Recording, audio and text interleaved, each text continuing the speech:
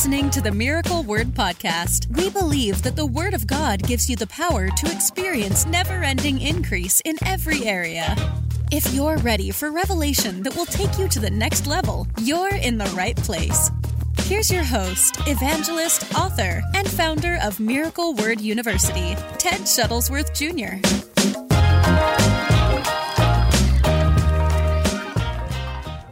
Hopefully and prayerfully, going to be able to get through all 15 of these today. As you saw in the title, I'm going to give you 15 reasons God will bless you financially. As I said on Instagram, I always laugh when I hear people speaking against the message of financial increase, financial abundance.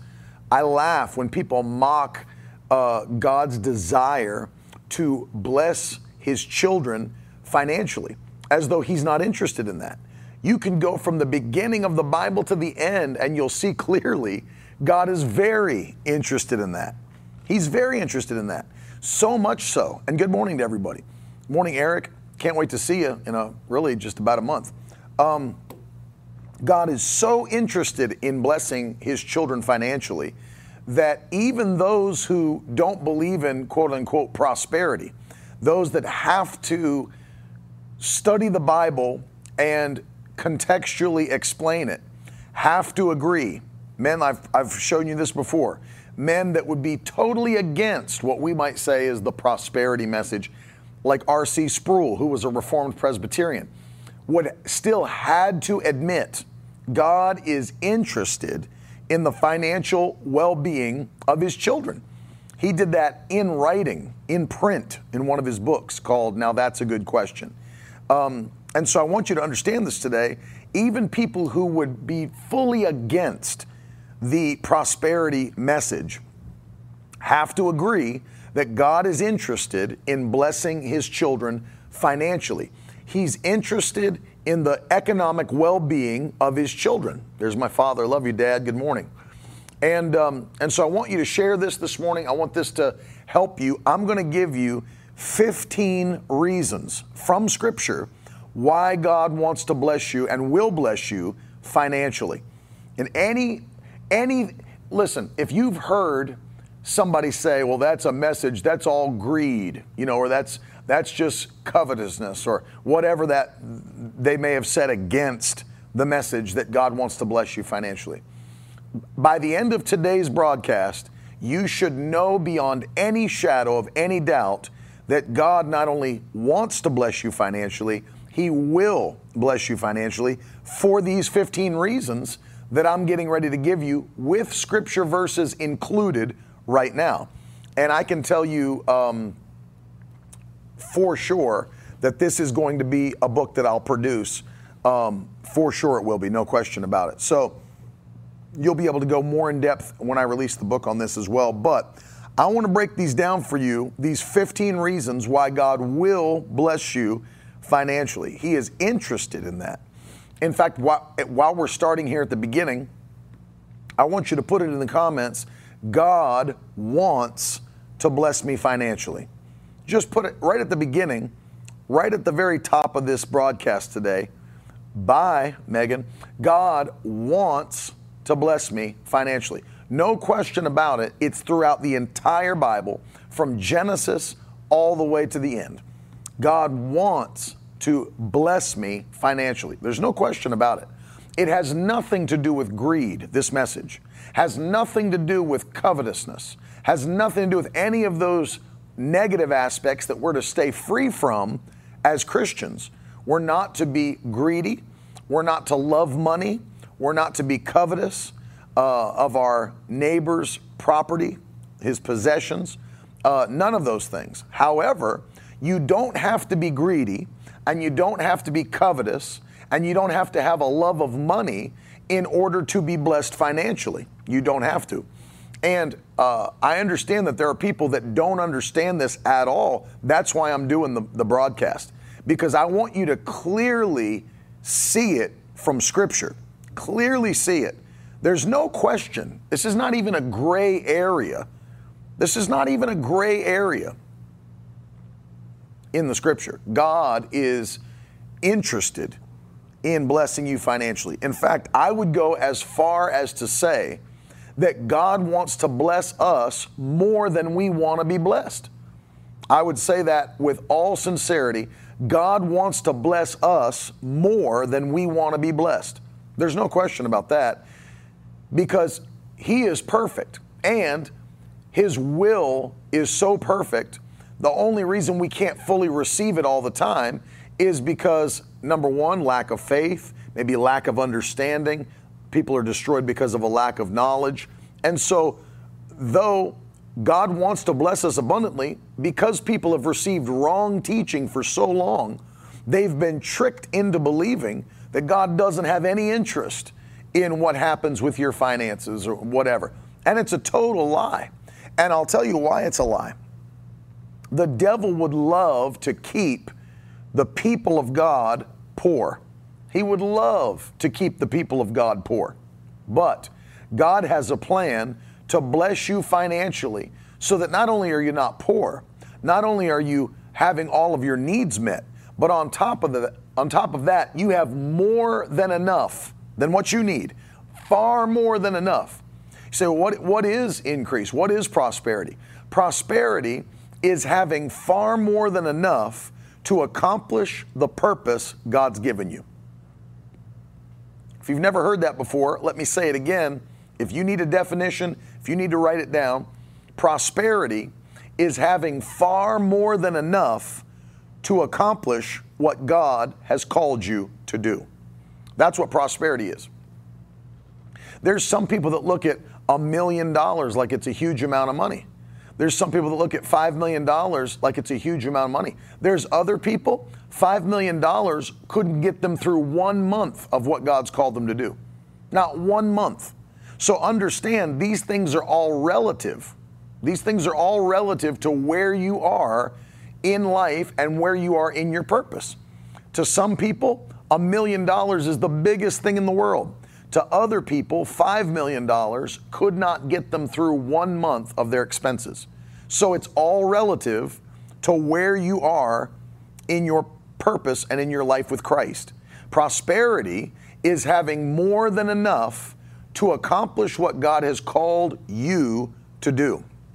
That's right, because that definition takes care of the relativity of any amount of money. People think that, oh, if I could just become a millionaire, I'm prosperous. There's other people, $1 million doesn't do anything for them. Puts them in the hole, puts them in debt, puts them in lack, because they have far greater things going on than $1 million can cover or handle. So understand, it's relative. And so the best definition you could receive is this: prosperity is having far more than enough to accomplish what God has called you to do. And in this broadcast today, I'm giving you 15 different Bible reasons why God will bless you financially. Are you ready? And I'm telling you, if we can get through these in this one broadcast, I will be cheering. I should get some kind of an award. Tiff, a reward of some sort. If I can get maybe like a ice cream sandwich, something, if I can get through all 15, can't do that, I'm on keto. Something else. All right, all 15. Are you ready for this? I want you to take notes. Please put it in the comments. Please put the Bible references in the comments. Study it for yourself and see what God's able to do. All right, number one. The number one reason why God will bless you financially is, number one, put it in the comments, He loves you. And that does need to be baseline for us to understand the primary reason that God blesses His children is because He loves His children. That's Matthew chapter 7. We're going to read verses 7 through 11. Matthew chapter 7, verses 7 through 11. The number one reason God blesses His children is because God loves His children. God loves His children. I don't bless my kids primarily so they can go be a blessing. That's not the reason I bless them. You know, when Christmas comes around, I'm not buying them presents and putting them under the tree so that they can unwrap them, get happy. Now, you get out there in the neighborhood and find kids that don't have those kinds of presents and you share them and play with it. No. That's not why I bless my children, primarily. I primarily bless my children because I love them. And that's the same with God. That's where I'm taking you in Matthew 7. Same thing with the Lord. He blesses you primarily because he loves you. He cares for you. Jesus explains this in Matthew chapter 7, verses 7 through 11. Listen, ask and it will be given to you. Seek and you will find. Knock and it will be open to you. For everyone who asks receives, and the one who seeks finds, and to the one who knocks it will be opened. Or which one of you, if his son asks him for bread, will give him a stone? Or if he asks for a fish, will give him a serpent? If you then, who are evil, know how to give good gifts to your children, how much more will your Father who is in heaven give good things to those who ask him? Notice, when Jesus is making the analogy here, he doesn't use spiritual things as the explanation. Give your children peace and joy. No, he uses food. He uses bread and fish, natural things, talking about natural provisions. He's using the example of natural provisions. Same thing he does one chapter before in Matthew chapter 6. When we read Matthew 6 and it says, seek first the kingdom of God and his righteousness, and all these things will be added unto you. All these things that he's talking about are natural things. Because if you read the whole context, he's saying people think about what will we eat? Where will we sleep? What will we wear? Natural things, clothing, housing, food. He said that's the thing that sinners worry about. Those that don't know God worry about. But you seek first the kingdom and his righteousness, and all these things will be what? Added. He's talking about natural things. Same as Matthew 7.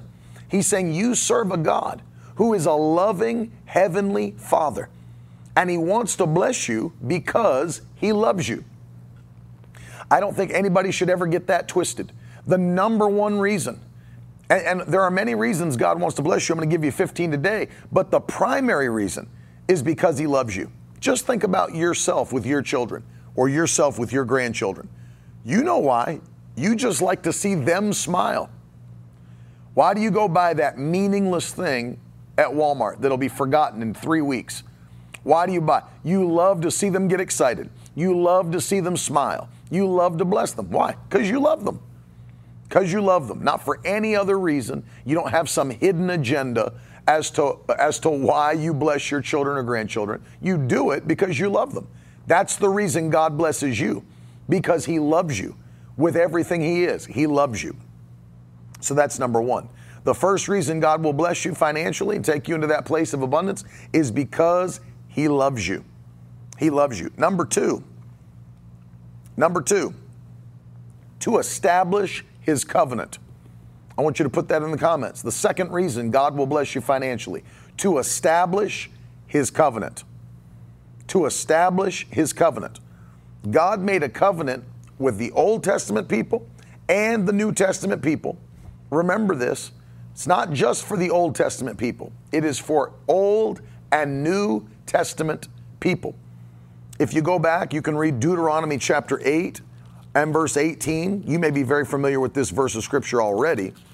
Deuteronomy chapter 8 and verse 18. You know what the Bible says. You shall, and of course remember, he's speaking to Israel. You shall remember the Lord your God, for it is he who gives you power to get wealth. Why? That he may confirm his covenant that he swore to your fathers, as it is this day. Deuteronomy 8:18. Look at the warning in verse 17. Beware, lest you say in your heart, my power and the might of my hands have gotten me this wealth. He says, no. You'll remember the Lord your God. He's the one that empowers you to obtain, to acquire, to create wealth. Why? So that he may establish his covenant and confirm it, that he swore to your fathers, as it is this day. God gave a covenant of blessing and wealth and prosperity to his people far before this. And of course, he codifies it here in his instructions to Israel in Deuteronomy 28, right? Go back to the 28th chapter. We're in 8 right now. Go to 28. You remember what he says? If you faithfully obey the voice of the Lord your God, being careful to do all his commandments that I command you today, the Lord your God will set you on high above the nations of the earth, and all these blessings shall come upon you and overtake you. He's establishing a covenant with his people. He's establishing a covenant with his holy people to bless them. What? Financially. It's hard to read through Deuteronomy 28 and think that God was not interested in blessing Israel financially, economically. In fact, when you read Deuteronomy 28, verses 15, all the way down to verse number 68, where it talks about the curses of the law. Did you know that 63% of the curses have to do with their economic well-being, their finances? 63% of the curses have to do with finances and their economic well-being. So the blessings as well. The blessings are dealing with their finances, along with other things, and their economic well-being. You can't read Deuteronomy 28 or the Old Testament and come to the conclusion God's not interested in taking care of and blessing his people financially. It's impossible. No logical thinking person could do that. You bring it over into the New Testament, and what do you find out? Well, let's look at a very interesting passage of Scripture, a type and a shadow of what God did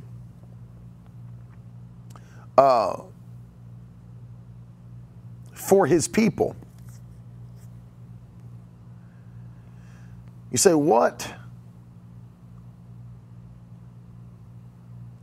is a type and a shadow? If you've never heard that term before, this is where God shows us a picture of something in the Old Testament that will be fulfilled in its fullness in the New Testament, right? A Passover lamb in the Old Testament. But it's fulfilled with the eternal Passover lamb, Jesus, in the New Testament, right? So all of those lambs that were slaughtered in the Old Testament were just a type and a shadow of what Jesus would do when he comes, right, or when he came. Psalm 105 is an interesting passage for this type and shadow. I'll read you verse 37. When God brought, who is blowing up my comment section with long comments? Bill Murray. Just listen, Bill. Psalm 105, and by the way, scroll back up. We are blessed to have Bill Murray on the broadcast. I've loved his movies for years. He did a great job in Groundhog Day, as well as he did really good in What About Bob? I enjoyed that one. So everybody welcome Bill Murray on Facebook. Excellent and talented and funny actor and comedian. Psalm 105, 3 things that God did when he brought Israel out of bondage. He brought Israel out of bondage. If you don't know, Pharaoh was a type of Satan. Israel and the slavery in Israel was a type of sin. And though he brought them out of slavery and Egypt under the rule of Pharaoh as a type in the Old Testament, in the New Testament, he brought us out from Satan's power and out from the bondage of sin. So it's a type and a shadow. But notice what the Bible says in the 37th verse. He brought out Israel with what? Silver and gold. With silver and gold. And there was none among his tribes who stumbled. Or as the King James says, there was not a feeble one, not a weak one among them. So think about the 3 things that we see as types and shadows of redemption right from this passage of them coming out of Egypt. They're free from slavery, which is sin, under the power of Pharaoh, which is the devil. Number 2, there's not a feeble one among them. which means that healing is a part of your covenant, which we also know. And then look at this, loaded them down with gold and silver. Loaded them down with gold and silver. So 3 parts to the redemption process. Out of slavery, full healing, strength in their bodies, and loaded down with gold and silver. That's financial prosperity. God blessed them in 3 areas. Freedom from slavery, not a feeble one among them. And number 3, gold and silver they took out of Egypt. The same thing we see happen here in the New Testament. The Bible says, first of all, in Galatians chapter 3 and verse 29, if you are Abraham's seed, then what? You belong to Christ, you're Abraham's seed, and you're heirs according to the promise. So get that. If you belong to Christ, Galatians 3:29, if you belong to Christ, you are Abraham's seed or his offspring, and you are heirs to the promise of God. The blessing of Abraham has come upon the Gentiles. You know, when you're reading in 2 Corinthians chapter 8 and 9, you know, Paul's taking an offering. It's what he's doing. If you didn't know the context, he's actually taking up an offering for the believers in Jerusalem. And he's encouraging them to give generously, finances. And notice this. He says in 2 Corinthians 8 and verse 9, for you know the grace of our Lord Jesus Christ, that though he was rich, yet for your sakes he became poor, so that you by his poverty might become rich. You do have to ask yourself the question, when did Jesus become poor? Well, you could say that when he left heaven and came to earth, he gave up heavenly riches and became poor in comparison, but you can't read the life of Jesus throughout his ministry on the earth and somehow prove that he was poor. He wasn't poor. In fact, the Bible says the opposite. He had more than enough. He had wealthy people who traveled with him and constantly gave into his ministry. That's Luke chapter 8, verses 1 through 3. He constantly had people giving into his ministry, so much so that Judas was able to reach his hand into the treasury and pull out money for himself often, and they still had enough and more than enough to do what they were called to do. He took 12 men with him, full-grown men, all around, fed them, kept them, everywhere they went.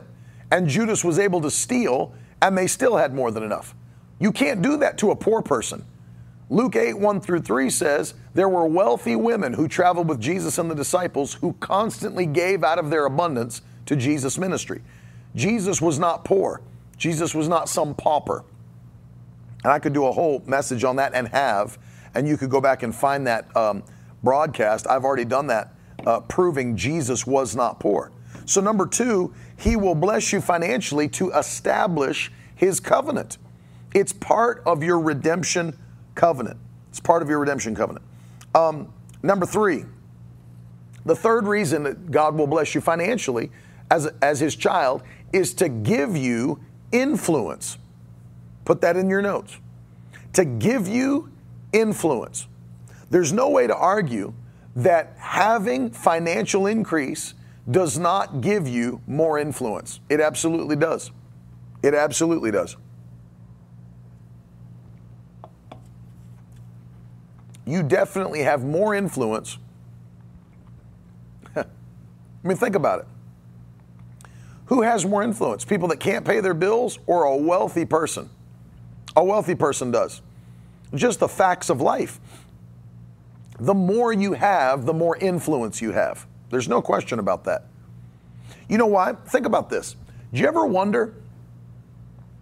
They bring like movie stars and athletes onto talk shows and then have them give their opinion about politics or have them give their opinion on all these different areas that they're not specialists in. Who cares? Why do I care about their opinion on politics or anything? Why do I care? The only reason people listen is because those people have influence, because they're wealthy and because they're famous. People want to know. Why do you think that they use influencers like that to sell products? They have influence. Well, if LeBron James likes it, The more wealthy you become, the more influence you have. Exactly. Jess Burton says, Bill Gates, MD. Exactly.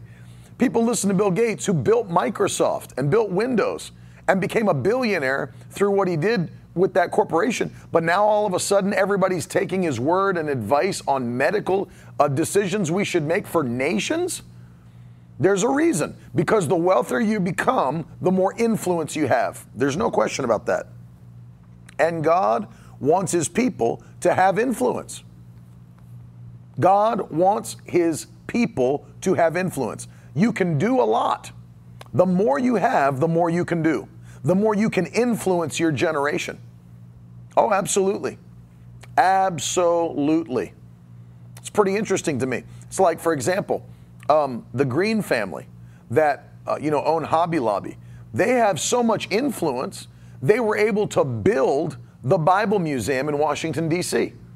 Say, well, that can't be done. It's very expensive in D.C. They didn't have to go to somewhere out in, Wyoming and buy some worthless piece of property and have people travel way out in the middle of nowhere to go see about the Bible. No, because they were wealthy, they had influence even in a major city, the capital of our nation, and bought a one square block, $2 billion just to buy the property. $2 billion with a B.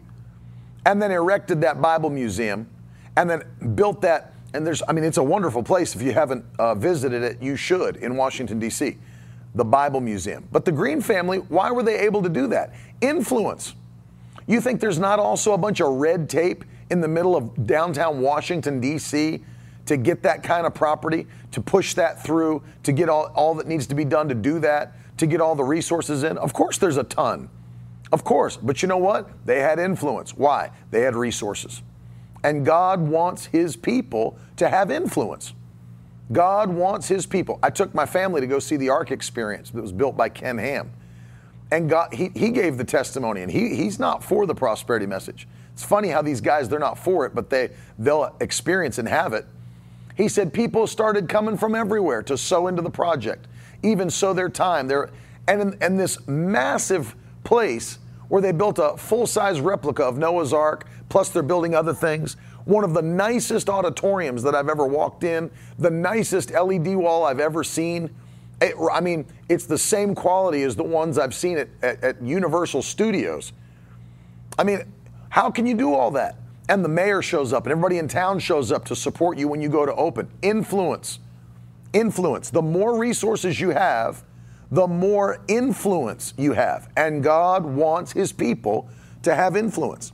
Look how even Jesus encourages. This might blow your mind, by the way.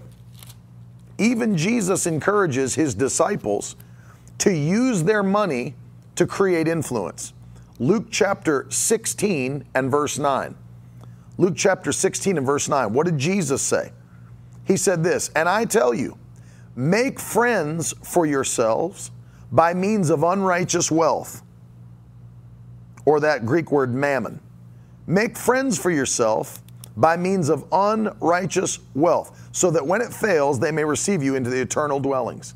Listen to this. I'll read it to you from the New Living Translation as well, just to give you another aspect of this in a more thought-for-thought way. Verse 9 says, and I tell you, make friends for yourselves by me. That's the ESV. Sorry, let me go to NLT. Read you the ESV twice in a row. NLT says this. Here's the lesson. Use your worldly resources to benefit others and make friends. Then when your possessions are gone, they will welcome you into an eternal home. So notice that. Here's the lesson. Use your worldly wealth, resources, money, whatever, to make friends and benefit others. That's influence. Jesus is telling them to use the finances they have to influence others. And of course, we know, we'll get into that in a bit, influencing others and being a blessing is a part of being blessed. But notice that it gives you influence. The more you have, the more influence you have. And I think anybody would know that. It's not like a secret. But do you think God wants his church to have no influence or great influence? And the answer is great influence. God wants his church to have great influence. I remember they told a story. I heard Jensen Franklin tell a story where a local bank was giving him a hard time about building a new building. And he said, that's fine. You want to give us a problem? He went back to his pulpit on Sunday, to his large church, and said, everybody that has your money in that bank, take it out tomorrow on Monday. They went in, did mass withdrawals, and the bank president called Pastor Franklin and said, I apologize for any misunderstanding. You can have anything you want. Yeah, too late now, because you didn't realize we had influence as the kingdom of God. We have influence. The more you have, the more influence that you have. Number 4, why does God want to bless you financially? Number 4, to display his character and his nature. To display his character and his nature. That's why. God wants to display his character and his nature. You say, what is his character? What is his nature? Remember 2 of his redemptive names. He is not just Jehovah, he is Jehovah Jireh. He is Jehovah Jireh. God who is the provider. Who else is he? El Shaddai. El Shaddai. Who is that? That is the all-sufficient one, the mighty God. Whew, hallelujah. Think about that. He is El Shaddai, the all-sufficient one, the mighty God. In fact, God revealed himself to Abraham as El Shaddai in Genesis chapter 17 and verse 1. If you're taking notes, this is where God revealed himself as El Shaddai. Genesis 17, 1. Listen to it. When Abram was 99 years old, the Lord appeared to Abram and said to him, I am God Almighty. The Hebrew here, El Shaddai. Walk before me and be blameless, that I may make my covenant between me and you and may multiply you greatly. You see that? That's verse 2. And may multiply you greatly. I'm the all-sufficient one. Walk blameless before me and let me multiply you greatly. Hallelujah. Let me multiply you greatly. Well, let me just tell you something. In case somebody would read that and say, well, God was only speaking about the fact God would give Abraham many descendants. He'd be the father of many nations. That's what that meant. Okay, that is part of what that meant. But if you go over a few chapters to Genesis 24, listen to what Abraham's servant said about Abraham. Genesis 24, 35. Listen to this. And I'll start with verse 34. Genesis 24, 34 and 35. So the servant said, I am Abraham's servant. The Lord has greatly blessed my master, and he has become great. He has given him flocks and herds, silver and gold, male servants, female servants, camels, and donkeys. So look, by his servant's own admission, God had blessed Abraham so much. And of course, you know that the Bible tells us that. He's greatly blessed him, and he's become great. And he's given him flocks and herds and silver and gold and male servants, female servants, camels, donkeys. God just kept blessing Abraham. He was carrying out his covenant. You see that? And so he's displaying his character. What's his character? I am, what am I? The all-sufficient one. I'm Jehovah Jireh. Don't you know? Abraham was the same man. God revealed himself as Jehovah Jireh, to whom he revealed himself as Jehovah Jireh. The story is when he goes to sacrifice Isaac, his only or unique son, his son of the covenant. And on top of that mountain, the angel stops Abraham's hand and says, basically God was just looking to see if you'd obey him. Then he looks and he sees a ram caught in the thicket, a perfect ram that was worthy to be sacrificed to God. It's not a coincidence. Had to be spotless, had to be perfect. Here it is. And he says it. Look at this. God has provided for himself a sacrifice. So what does he then say? I'm going to call this place Jehovah Jireh, because God has provided for himself. Our God is a provider. Our God is the all-sufficient one. And in the same way that he wants to manifest his presence to show his character in many other ways, as protector, as the one who gives peace, as the one who is your righteousness, as the one who is your shepherd, he also wants to manifest his nature and character as the one who provides and the one who is all-sufficient for your life. And so that's number 4. He wants to bless you financially to display his character. The same way he did for Abraham, the same way he did for Israel, the same way he did for his New Testament people. God wants to show himself as Jehovah Jireh and El Shaddai in your life as well. Number 5, the 5th reason that God wants to bless you financially is to spread the gospel. Number 5, to spread the gospel. God's number 1 interest, the souls of men. He's willing that none should perish, but that all should come to repentance. Willing that none should perish, but that all should come to repentance. The gospel will be preached to the ends of the earth, and then the end will come. Number 5, the 5th reason God wants to bless you and will bless you financially is to spread the gospel message about Jesus Christ. Let me take you over to Philippians 4. Philippians chapter 4. Very interesting passage here, but you'll see that God blessed the people who were interested in pushing the gospel message forward. Amen, Willie. I'm with you. In Philippians chapter 4, Paul writes a letter to this church and says something very interesting to them at the end of the letter when he's closing up his letter. I'll start with verse 15 and we'll go to verse 19. Philippians 4, 15 through 19. Listen to this very carefully. Paul wrote, "And you Philippians yourselves know that in the beginning of the gospel," that means at the beginning of his ministry, Paul's ministry, "in the beginning of the gospel, when I left Macedonia, no church entered into partnership with me in giving and receiving except you only.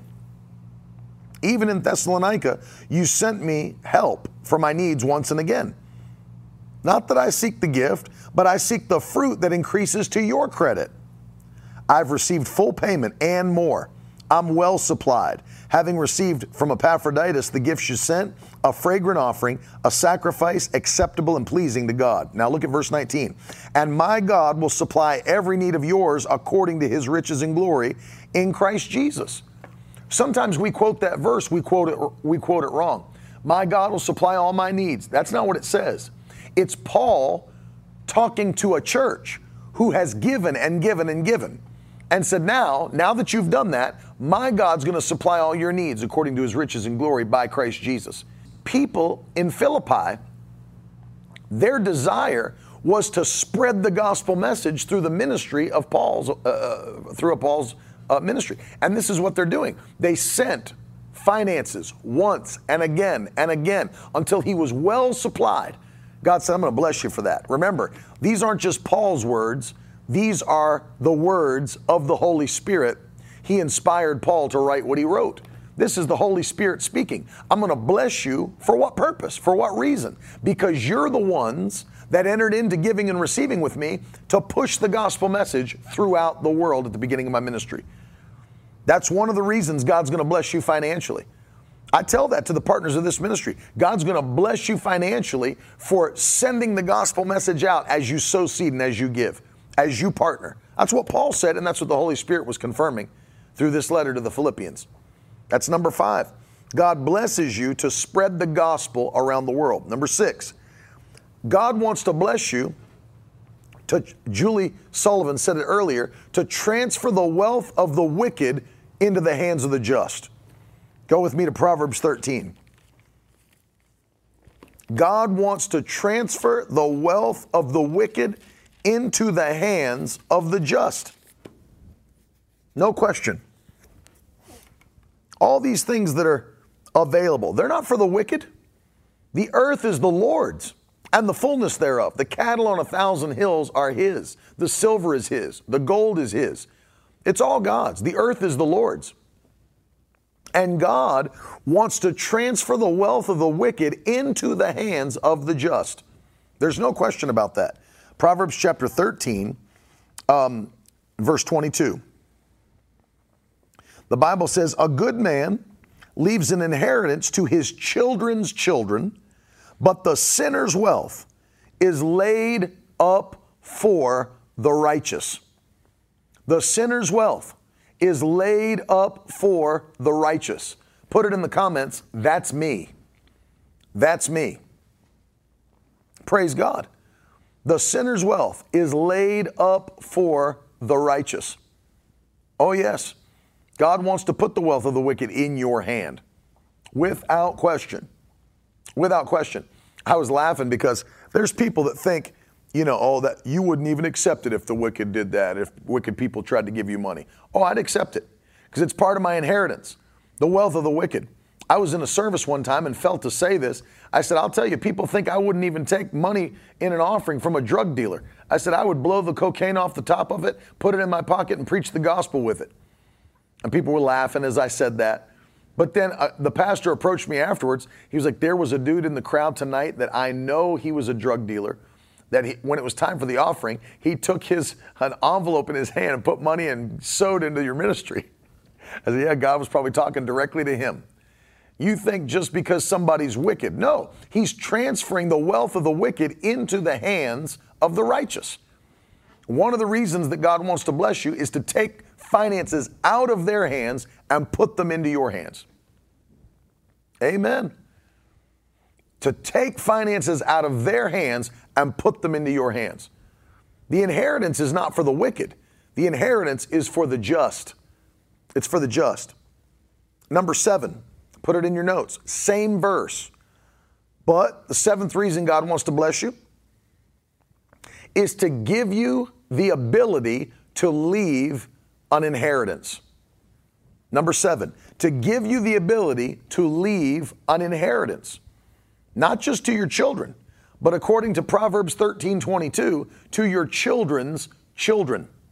God wants to bless you so abundantly that you've got the ability to leave an inheritance even to your grandchildren. That's what the Lord will do for you. That's what the Lord will do for you. To bless you to such a degree, to give an inheritance to your children and your children's children. Look at that again. Proverbs 13:22, a good man, a righteous man, leaves an inheritance to his children's children. Let me just say this, as a believer, it is not right to come to the end of your life and have nothing to give your children. It's not right. It's not right to come to the end of your life and have nothing for your family. That is not right. That is not the kingdom way. That's not the gospel way. You say, yeah, but what about the poor? There's poor in the world. There are poor people in the world. But when you understand the principles of God's kingdom, you shouldn't stay poor for the rest of your life. You should not stay poor. One of the things that blew my mind is when T.L. Osborne was preaching overseas, even in third world nations. He said people would come. He said they would come and they'd be naked. They'd be naked. And he'd say, they'd get saved. They had no shame walking around naked. He said, they were scraping to get by, living like that. No shame in their life. He said they'd get saved. Nobody would even tell them to do this. And they'd come back fully clothed the next day. Nobody told them to put clothes on. Nobody told them to live looking differently or any of that. But when they got saved, something changed on the inside of them. And they went from not caring and scrounging around like animals and walking around naked and just living however to having, and Osborne said this, the most surprising thing is that the first thing that the Lord did for them through redemption is restored their dignity. God restored their dignity. And that's what the Lord will do for people. God does not, when you get saved, you might be in a mess when you get saved. You shouldn't continue to be a mess throughout the rest of your life in Christ. God turns every aspect of your life around. turns every aspect of your life around. Yeah, you might have started in a mess. A lot of people have, but you don't stay in a mess. The power of redemption helps you to have turnaround in every area of your life. In Jesus' name. Every area. So you have the ability to leave an inheritance to your children's children. Hallelujah. Number 8. The 8th reason God will bless you financially, the 8th reason that God will increase you financially is why? To reward your holiness and righteousness. To reward your holiness and your righteousness. Did you know that there's a financial blessing to holy living, to righteous living? There's a financial blessing that comes through holy, righteous living. Did you know that? I'm going to give you 2 passages. There's tons I could give you, but go to Psalm 1 first. I'm going to give you 2. I'll probably give you more, but there's tons of this. Number 1, look. Blessed is the man who walks not in the counsel of the wicked, nor stands in the way of sinners, nor sits in the seat of scoffers, but his delight is in the law of the Lord, and on his law he meditates day and night. Look, he's like a tree planted by streams of water that yields fruit in its season, and its leaf does not wither. And in all that he does, he prospers. In all that he does, he prospers. That's Psalm 1, verses 1 through 3. Psalm 1, 1 through 3. In all that he does, he what? Prospers. For what reason? For living holy. For delighting himself in the law of the Lord. That's what Deuteronomy 28 is all about. If you'll obey all the commands I give you today, I'll set you on high above all the nations of the earth. A life of holiness, a life of righteousness. It's a magnet for the blessings of God financially. The Bible says so. You don't have to make that up. The Bible says it. Psalm 112. Go with me to Psalm 112. Listen to Psalm 112, starting in verse 1. Praise the Lord. Blessed is the man who fears the Lord, who greatly delights in his commandments. His offspring will be mighty in the land. The generation of the upright will be blessed. Look at verse 3. Wealth and riches are in his house, and his righteousness endures forever. Wealth and riches are in whose house? The one who fears the Lord and greatly delights in his commandments. Go to the back of that psalm, to the last verse, the 10th verse. The wicked man sees it and is angry. What is it? What does he see? We'll go back to verse 9. He's distributed freely. He's given to the poor. His righteousness endures forever. His horn is exalted in honor. Okay, the wicked man will see it and get angry. He'll gnash his teeth and melt away, and the desire of the wicked will perish. That shows you that it can't be some kind of internal prosperity. Well, God's made me on the inside very blessed. I have more peace than I've ever had. No, the wicked can't see that. They can't see internal blessing. Man looks on the outward. Only God sees the heart. So God blesses you in such a way that wicked people can see your prosperity and your blessing. They can see it clearly, and they'll be angry about it, and they'll gnash their teeth and melt away. God blesses you as a response to your holiness and your righteousness. The Bible says, Psalm 84:11, that God will not withhold any good thing from those who walk uprightly. Not any good thing. Psalm 119, if you're willing and obedient, you'll eat the good of the land. The good of the land, not the barely get by of the land. I've talked about that many times. Not the scraping of the bottom of the barrel to survive. You're not in survival mode. You'll eat the good of the land. Hallelujah. The good. Oh, yes. The Bible says in Job 36:11, if they will only obey and serve him, they will spend their days in prosperity and their years in pleasures. It's throughout the Bible. Seek ye first the kingdom of God and his righteousness, and all these other things will be added unto you. Added unto you. Glory to God. Why? as a result of God blessing you for your righteous living, your holy living. It's throughout the whole Bible. Your holy, righteous living is a magnet for the financial blessing of God. There's no question. No question. Number 9, the 9th reason God wants to bless you financially is so that you can bless the poor. That's the 9th reason. So that you can bless the poor, which every Christian should be doing in some way, shape, or form. You don't turn your eyes away from the poor when they're in need. The Bible says you help them. You do what you can to be a help. You know this. Our ministry does this at a high level. I called and made sure that what we're doing to be a part of what Dr. Sumrall's organization is doing, I made sure that we're in the top 1% of givers. I'm not doing it small. I want to do it larger and larger. We've increased since then.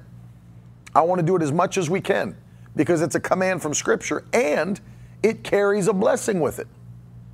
God wants to bless you so that you can bless the poor. Look at Proverbs 28:27. Proverbs 28:27. Listen to this. Gives to the poor will not want, but he who hides his eyes will get many a curse. So what does it mean to hide your eyes? It means you see people in need and you act like you can't see them. You act like you can't see them. Now, I understand that there are people out there that are scam artists. That's why I don't just hand cash out to everybody on the street. That's why I don't do that. One time my Uncle Tiff was on the street and this guy kept trying to bum money off of him. And my uncle kept saying, listen, let me take you to a restaurant over here and get you a hamburger. Let me go get you some food, get you some fries, whatever. And finally, at the end, the guy was so irritated, my uncle wouldn't give him cash. He pulled a big roll of cash out of his pocket, said, I don't need your effing money. So I understand that there are professional panhandlers. I get that. But I'm talking, that's why we do it in a responsible way where we know that the money's actually going to the thing that we're sending it for, to bless the poor. To bless the poor. The Bible says, whoever gives to the poor will not want, will not lack. Did you know the Bible says that anybody that gives to the poor, the Lord will repay them. The Lord will repay you for doing it. He blesses you to bless the poor. No question about that. Number 10, on top of the poor, and beyond just that, number 10, he blesses you to be a blessing to others. Not just the poor, but to others. Galatians chapter 6. We've heard this throughout our life as Christians, probably. You've heard it a lot. I'm blessed to be a blessing. I'm blessed to be a blessing. I'm blessed to be a blessing. Yes, you are. Yes, you are.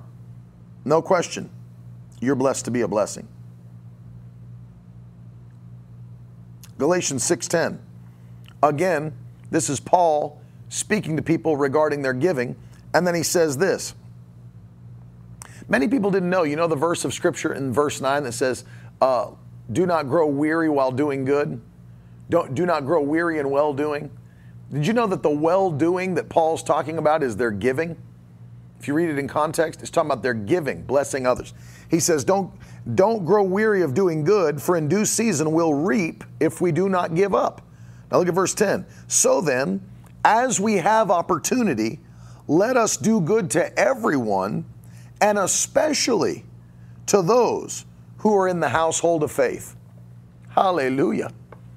Especially to those that are in the household of faith, which means that you should seek to be a blessing to your brothers and sisters in Christ. You should seek to be a blessing. You should live with the desire to be a blessing. Let me tell you, you can't be a blessing to others if you yourself don't have enough for you. And God, how can we even obey this Scripture, this command from Paul, if we don't even have enough to meet our own needs, let alone be a blessing to somebody else? God wants us to be blessed so that we can bless other people. Let me go on further. Not to just be a blessing to others, but listen to this, number 11, so that you don't have to depend on the world system. That's number 11. So that you don't have to depend on the world system. Thank God. And listen, I know there are people, again, there's people at every level. There's people that are starting out. There's people that are getting help. There's people that are turning it around. But you shouldn't live there forever. I had to encourage somebody recently. I said, listen, you shouldn't be in this position, but take advantage for now because you have a wife, you have a family, you have children. Take advantage of everything that's afforded to you. You know, people they feel bad, they get laid off. Well, I feel bad collecting unemployment. You're the one that paid your own money into it. Take your money back. I feel bad collecting unemployment as a Christian. You paid that money. It's yours already. I feel bad. You know, I don't need a tax rebate. It's your money. It's your money. You shouldn't have to be on welfare as a Christian. Now, if there's a portion of time while you're getting life together and learning these principles and all that, I understand. But God will bless you to the place where you don't have to depend on the world system. God will bless you to that place. Listen to Deuteronomy 28 and verse 12.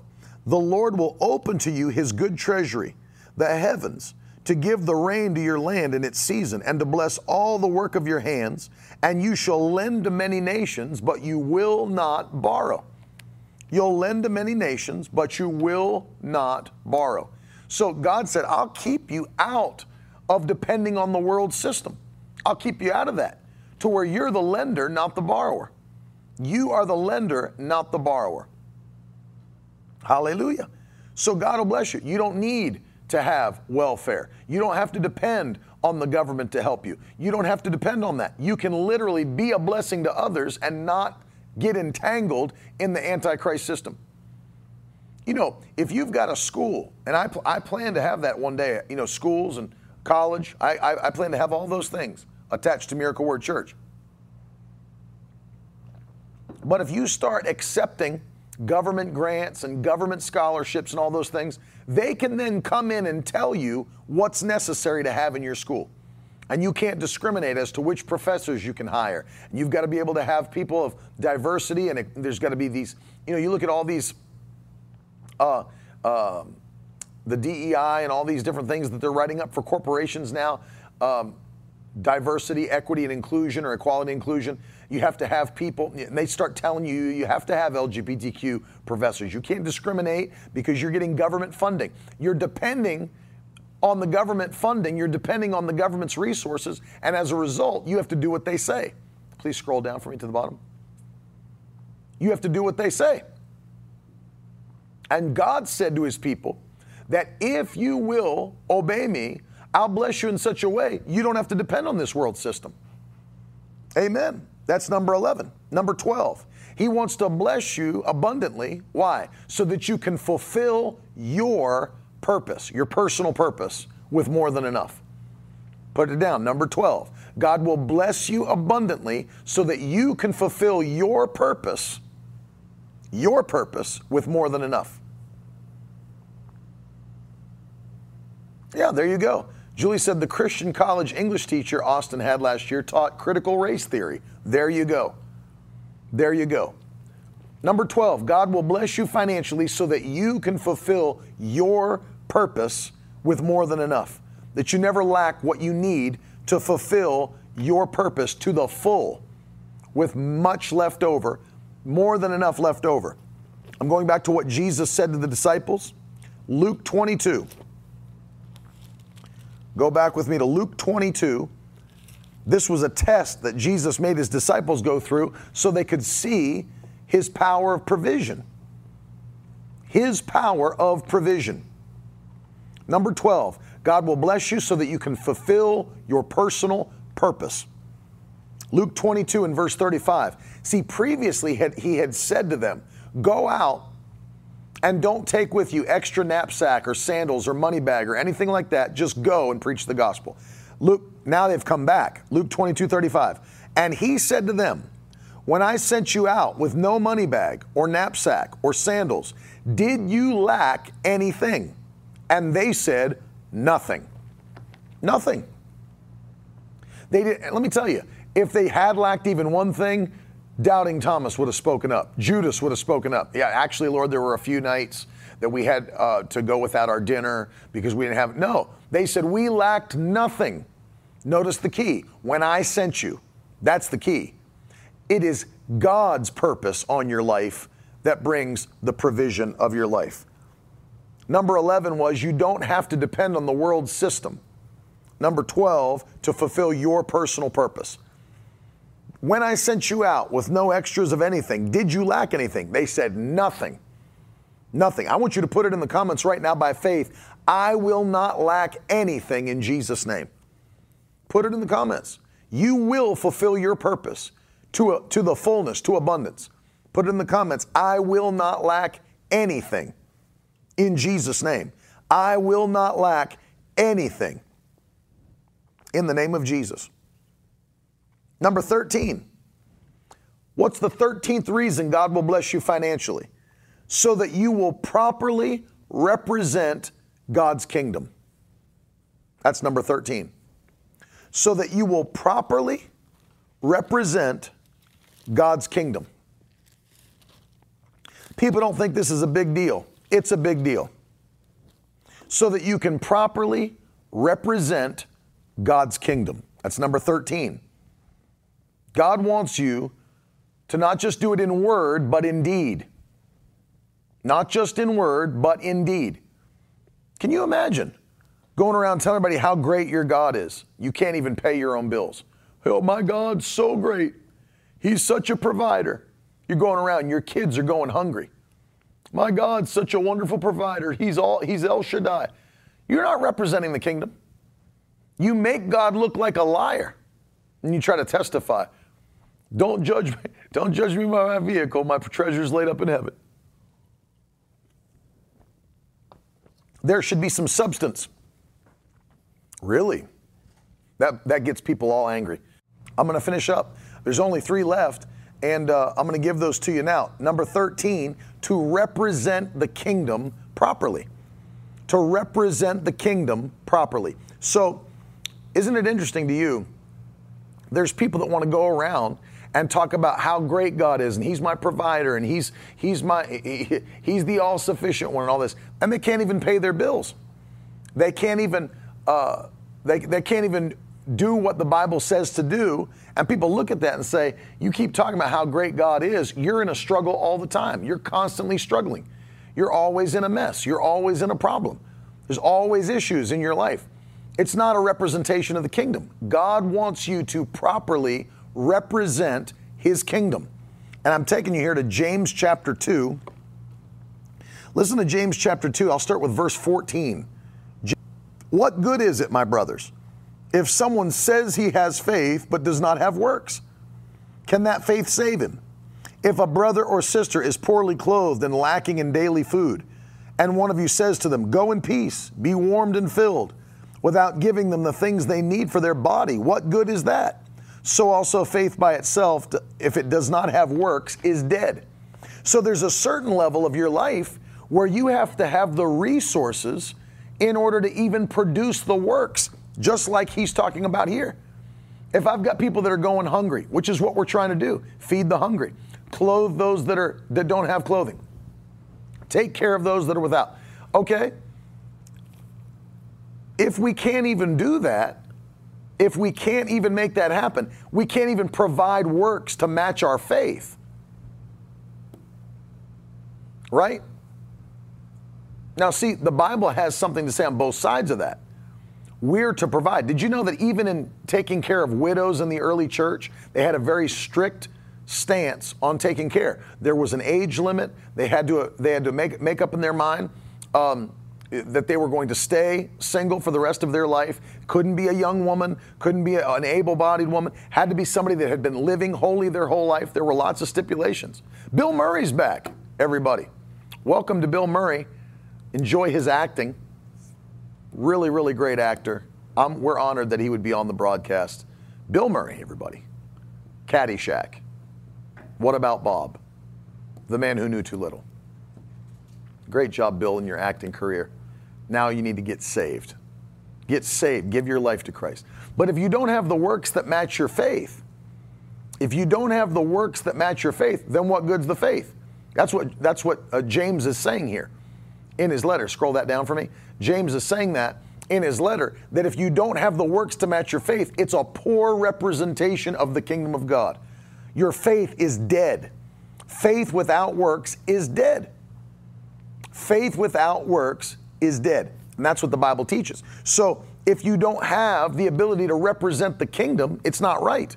You've got to have, and so that's one of the reasons God wants to bless you, so that you can properly represent the kingdom of God, so that you can show God's nature and his character to others. If I can't show, so what is God's nature and character that I can share? It's more than just love. Love is an action. For God so loved the world that he gave. Love is shown by an action. Faith is shown by an action. Faith without works, dead. God so loved the world, he gave. You see that. Number 14. I'll give you these last two. Number 14, God wants to bless you so that you can answer problems stress-free. God wants to bless you so that you can answer every problem that tries to come at you without any stress. Let me tell you, if you're always dealing with things that come at you, financial things that'll cost money, problem after problem, it causes people stress. Couples fight about it. Couples get divorced over that kind of stuff. Financial issues in the marriage. There's just one thing after another, screaming about what card to use and what credit card, and that one's zeroed out, and we're trying to get this one paid down, and why did you use that card? And we had an emergency, and people get mad. They get mad. But can I tell you something? The Bible tells us in Ecclesiastes chapter 10, this is number 14, by the way, Ecclesiastes chapter 10 and verse 19, that money answers all things.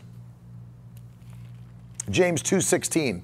James 2:14 through 16, Cynthia. That was the last one. But in Ecclesiastes 10, listen to this. And verse 16. Verse 19. Bread is made for laughter, and wine gladdens life, and money answers everything. When you have the blessing of God in your life, there's nothing that can be thrown at you that you don't have the answer for. Then you're all stressed out and ready to quit, and you've lost the victory. Drove through a construction site. Now both of my back tires are popped. I got 2 flat tires in the back. You know how much that's going to cost to put new tires in? Yeah, I do. I'll take the excess that God's blessed me with and buy 2 new tires and not think twice about it.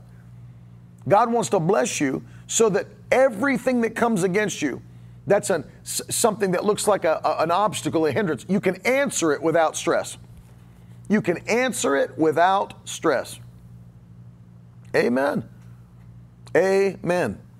Do you know, it's interesting, my father went to do the outdoor crusade the last time in Atlanta, Georgia.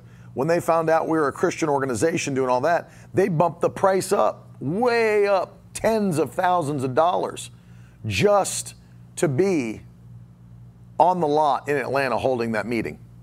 Oh yeah, when they found out. So what were we going to say? Sorry, we thought we were going to do it here, but it's just too expensive. No, God spoke to my father to go to Atlanta, have those 2,000 souls saved, all of that. God spoke to him to do it. They bumped it up to tens and tens and tens of thousands of dollars. We were going to say, sorry, we can't do it. No. Cash or check, paid it off, answered the problem. Money answers all things. Zach's right. He said money can't buy happiness, but it's tough to be happy when you can't pay the rent. Exactly right. Exactly right. Money can't buy happiness, but it's tough to be happy when you can't pay the rent. Yeah, it's tough for your kids to be happy. Buck up, put a smile on your face. I haven't eaten in 3 days. Yeah. And so you understand that it gives you the ability to answer every single obstacle that comes against you. Gives you the ability to answer everything. Actually, flip back to Ecclesiastes 7. Listen to verse 12. This is Ecclesiastes 7:12. For the protection of wisdom is like the protection of money. Look at that. The protection of wisdom is like the protection of money. So there's a protection to the blessing of God. When God blesses you financially, there's a protection to that. You can't, every time something comes against your life. You know, we started doing what we're called to do at the church. Every time something came at us, another thing. We're just starting out. We're not even 4 months old yet. Boom, boom, boom, boom, boom. And got the building going, all that. And then they come and say, well, you know, on top of all this, all these other costs, it's going to cost this much. And then we're going to need you to wire over, aside from all your payments and all that, we need you to wire over $50,000. All right, $50,000. I'm not worried about it. And then somebody instantly, hey, felt like you'd need this very quickly. Here's $50,000. I mean, one thing after another, that every time something comes up, what about this? There's an answer. Then here comes the architect. We need this much, about $40-some thousand. Boom, there it is. Money's there. Here's the cash. Money answers all things. So you're sitting up in a room freaking out and depressed and wanting to quit life because you have things coming at you. There's an answer for that. Money answers all things. Money answers all things. The Bible says so. The protection of wisdom is like the protection of money. So there's a protection to it. There's a blessing to it. That's the 14th reason why God wants to bless you financially. To answer problems stress-free. You think God wants you to live your life in total stress all the time, worry all the time, wonder all the time? No, the exact opposite. Peace and joy. Peace and joy and provision from God. It's His nature. It's His nature. Number 15, let me give you the last one before we go any further. Number 15, God will bless you financially specifically for the purpose of guarding His system of seed time and harvest. Get that in your spirit, solidify it in your heart. Galatians chapter 6. Go back there with me. Galatians chapter 6. Number 15, God will bless you financially specifically to guard His system of seed time and harvest. To guard it. To guard it. What do you mean by that? God refuses to allow His system to be mocked. And the Bible says it. Galatians 6 and verse 7. Do not be deceived.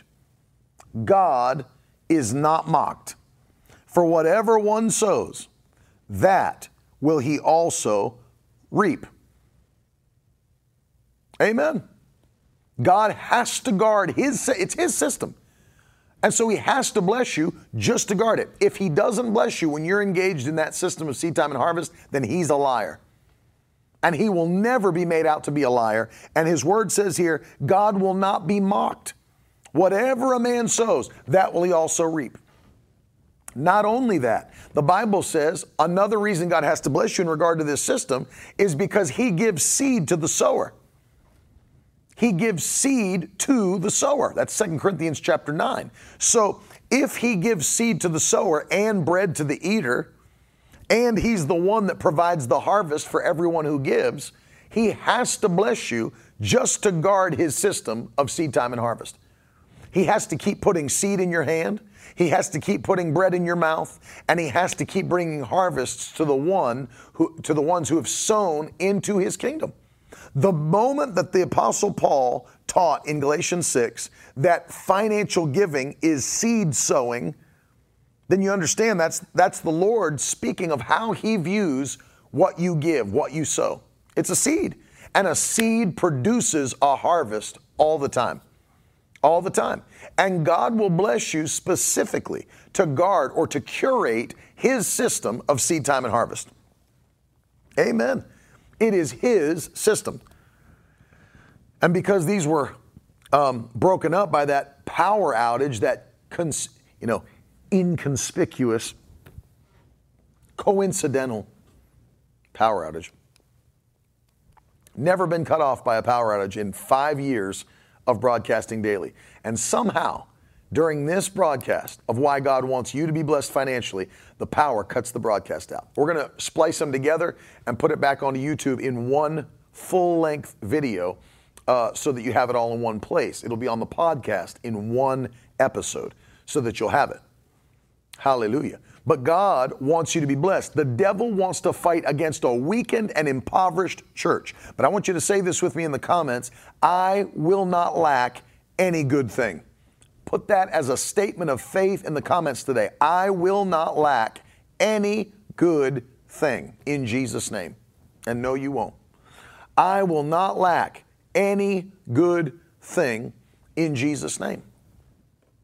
And I know you believe this message, but I'm going to tell you something. God's getting ready to take us to a higher place of financial blessing that we've never been to before, a place we've never been. This is our year of transformation, that all we'll be able to say, it's the Lord's doing and marvelous in our eyes.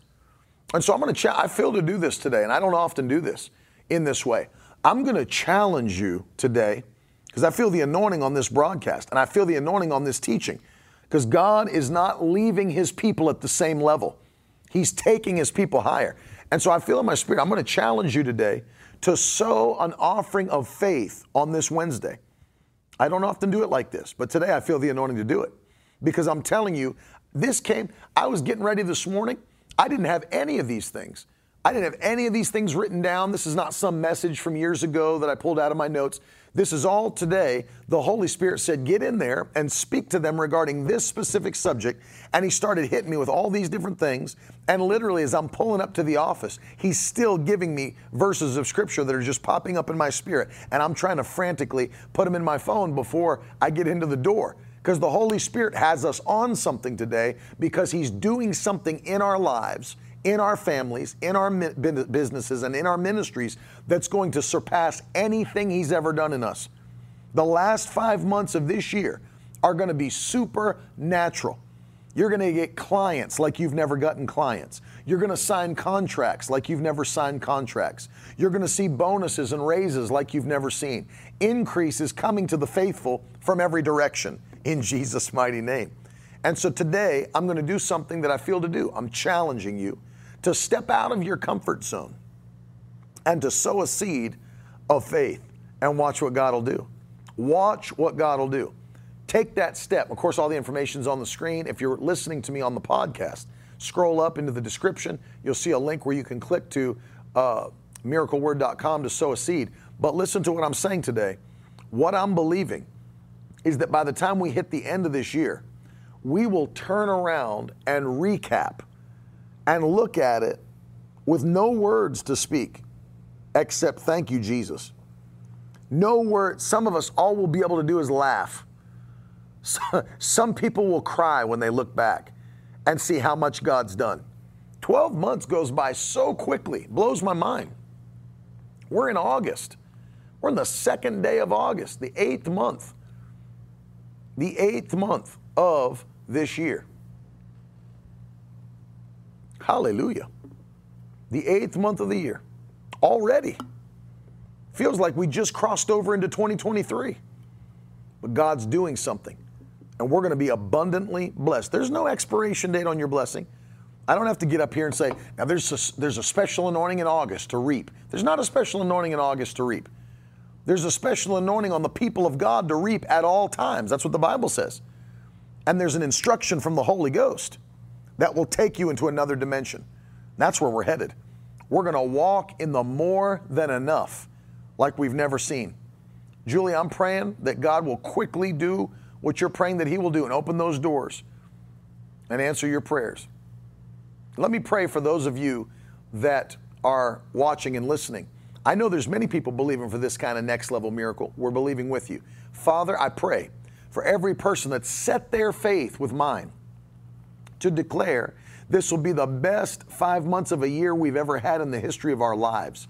I pray in Jesus' name that your hand of favor and blessing would so quickly come upon the righteous that they would be blown away at your goodness, that they would laugh, that they would sing, that they would cry, that they would dance and run, even around their own homes when they see what you're about to do.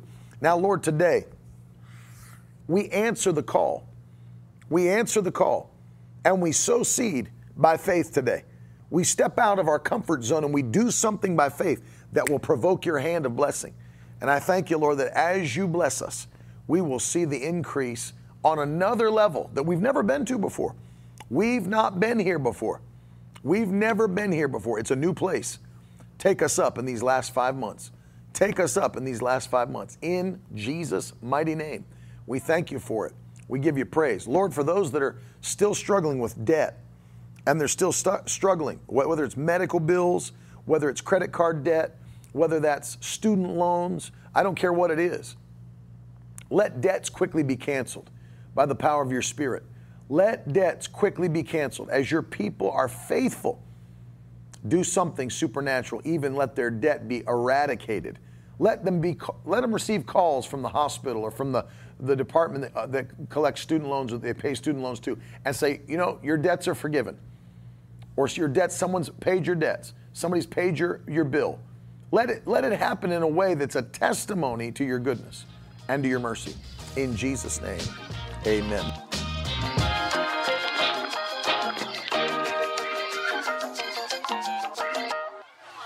Now that's the stuff leaders should be made of.